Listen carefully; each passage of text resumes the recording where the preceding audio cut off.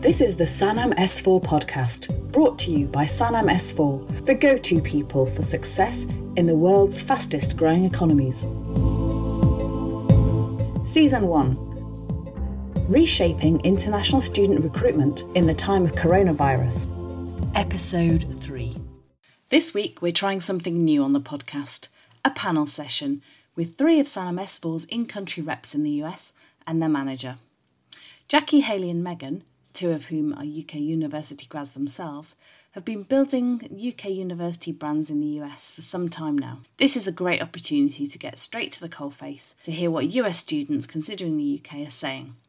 Jackie, Hayley, Megan G and Megan B, welcome. So I think it would be interesting if you could start by telling us, just quite simply, what is the question that you're most commonly faced with? So Jackie, perhaps you'd like to kick us off with that. Yeah, sure. No problems. What's been fascinating is that we haven't really received any questions regarding COVID and how that's going to play a part with their arrival. I'm seeing the majority of students that are more focused about just, normal questions regarding deadlines for accommodation, your normal day-to-day type of questions that you would normally see around this time of the year. But then you do have that small percentage that are concerned about finances. That's what I'm bumping up against.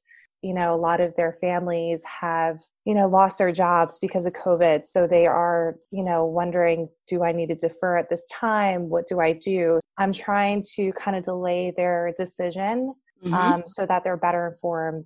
Hayley, is that the same situation for you? Yeah, so I'm exactly similar to Jackie. I'm getting a lot of, okay, I'm to the point where I'm finishing my application, but should I hold off, or is there anything else that I'll need to submit?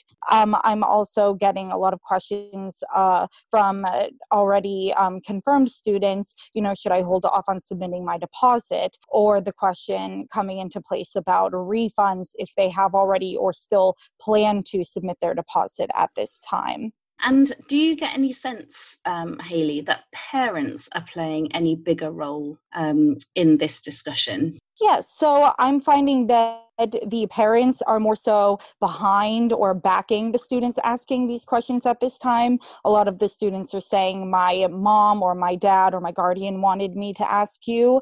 And interestingly enough, there was a webinar which surveyed parents that happened just last week. And that in direct correlation also showed that from the survey responses that parents are more concerned than the students at this time. And Megan, is this kind of chiming with you? Yeah, I've had a similar experience to Jackie and Hayley. I think with students over the past few weeks, there was a little bit of an increase in more of the questions in terms of how coronavirus could affect fall start. That came from last week as opposed to the week before that. We're really working with a lot of students who already had a full degree in mind. So I think if anything, I'm seeing them almost more gung-ho to keep going with this. They really want and envision this. I thought there was going to be a lot more fallout. And so that's been really encouraging. I think our listeners will be interested to know what you're finding is the best means of staying in touch with students right now. So my students that I'm working with currently, for the most part, the initial communication is via email, calls, and face-to-face Skype meetings with them, or even WhatsApp or FaceTime meetings so that we can be face-to-face, even texting with them if that's easier, if we're just chatting back and forth really fast. Also trying to get them in touch via phone or via Skype or Zoom with faculty at the university. And is anybody setting up any groups or any hangout chat rooms or anything slightly different in the current circumstances? I wouldn't say that I'm creating a group, but I'm definitely creating more webinars. And I have student ambassadors that will be on my webinar to kind of share their experience post-COVID. Exactly. It's just that, isn't it? It's providing a good degree of practical information and encouragement when actually the circumstances are just not very clear. I guess the question is what happens next, and I'd love to hear from each of you how you're preparing for the next phase. What will your first moves be? Start with Megan on that. Yeah, I mean, I was really thinking about this a lot over the past week and how we prep and prepare the students who are planning on September 2020 right now. And my feeling, and Jackie and Haley, I'll be interested to hear your thoughts on it, is that we kind of move forward as we have in past, because regardless of exactly what this looks like, hopefully timelines can go as planned and they would be on campus. But even if it moved to online or the start date was pushed back, our students still need to be prepped and prepared. I think all of us for our universities do a pretty extensive job of really customizing that. So we're going to have to really be working actively with our teams on our campuses to be able then to kind of adapt that information for our US students. So just really being on the front foot and ready to adapt. That sounds good. Haley? Yeah, so similar to Megan, we're thinking rather than changing the whole strategy, we'll still move forward with implementing a lot of the communication, next steps, pre-departure type information and events virtually and digitally that we always do within our roles. Jackie? Yeah, I would have to agree with Megan and Haley on, the different communications.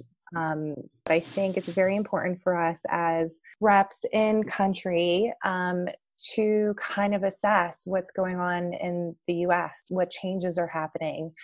For example, University of California just announced that they will be accepting transcripts with pass-fail for this semester. And they will also be SAT, ACT, AP optional. So how does that transition to us? Do we need to change our admissions requirements to reflect what's going on now and the announcements that have been made by universities? So I think it's really important that we provide that information to our admissions departments to make sure that they're aware and that we have enough time to make those changes and policies once June comes around. It's really helpful for us being here to provide that information back to the university. Yeah, I think that's a great point.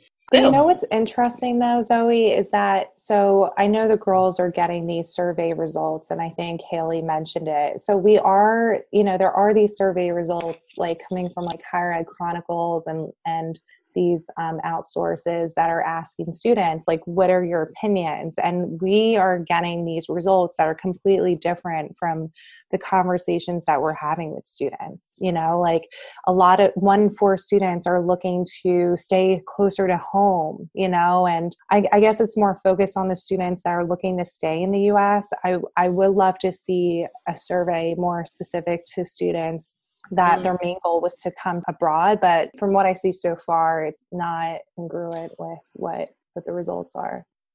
Something that I've actually been thinking, and then I'm like, am I crazy to think this? But I keep checking. I have the e-news break app. And so it's actively showing globally and within the US, the supposed updated every 24 hours number of active cases, like how many people have it in each by state, country, etc. And I've honestly started to think, because US is so exponentially worse compared to pretty much every other country now in terms of how many people have it, I'm wondering, will this actually make more students want to go abroad to a country that has a lot less cases for the next year? But will they be able to go? Exactly. Good question. Sure, Yeah, good question. Are they going to limit themselves to which countries can come in or cannot? Right. Will there be a ban from U.S. students? On Jackie's point earlier on, it would be so interesting to see survey results from students who are looking to study at an international university from the US versus what we're seeing in terms of kind of the students who are focused more on. Yeah, and something that I'm trying to think too that might be an advantage. So let's say possibly, truly, that all the universities want to stay open for autumn and they host their autumn semesters online virtually. I wonder if that actually, if we can spin it with our wording to our students, that's actually a benefit, because with a lot of their parents, if their parents are financially involved with their education for their bachelor's degrees and master's degrees, and if their parents are getting furloughed or laid off right now, that's actually going, like, if they still want their children to start college on time, that actually could save them a lot of money while they're getting their jobs back and everything, if their child isn't paying for living expenses, if they're just paying the tuition. To wrap up the discussion and just to draw things to a close, I want to bring in Megan B, who manages the team here for Sannam. And Megan, of everything you've heard there, what strikes you most? And what practical tips could institutions take from what the team have said there?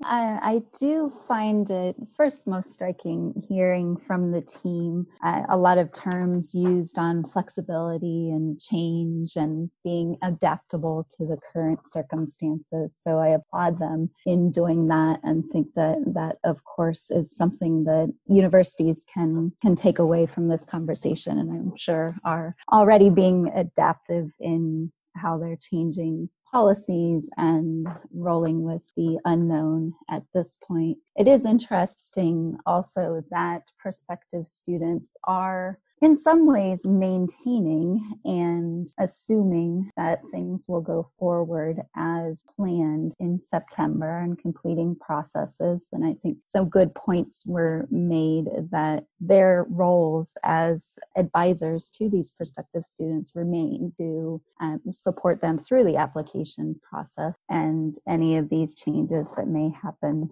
along the way. So they will kind of carry on serving that purpose and supporting students throughout the process. So speaks to the value of having them as advisors, also with a finger on the pulse of the U.S. university landscape, so that when changes to admissions processes are happening within the U.S., things such as being test optional, that can be communicated back to international universities who may choose to mimic those changes to admission. I think the degree of hope here is that students are still engaging with them. They are seeking answers. They aren't losing hope that this opportunity will still be there. And some good points made that online options should be intriguing options. If not everybody's cup of tea, they will add some value and allow them to get that global perspective even from home.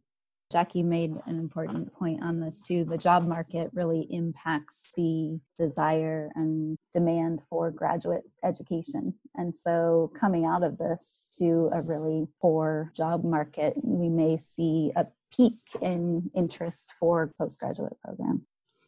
Great. Okay, perfect. Well, look, everybody, thanks so much for giving us those views. It's always really interesting to hear what's going on the coalface, the kind of issues that students are raising with you. Have a good rest of the day. Bye, everybody. Bye. Bye.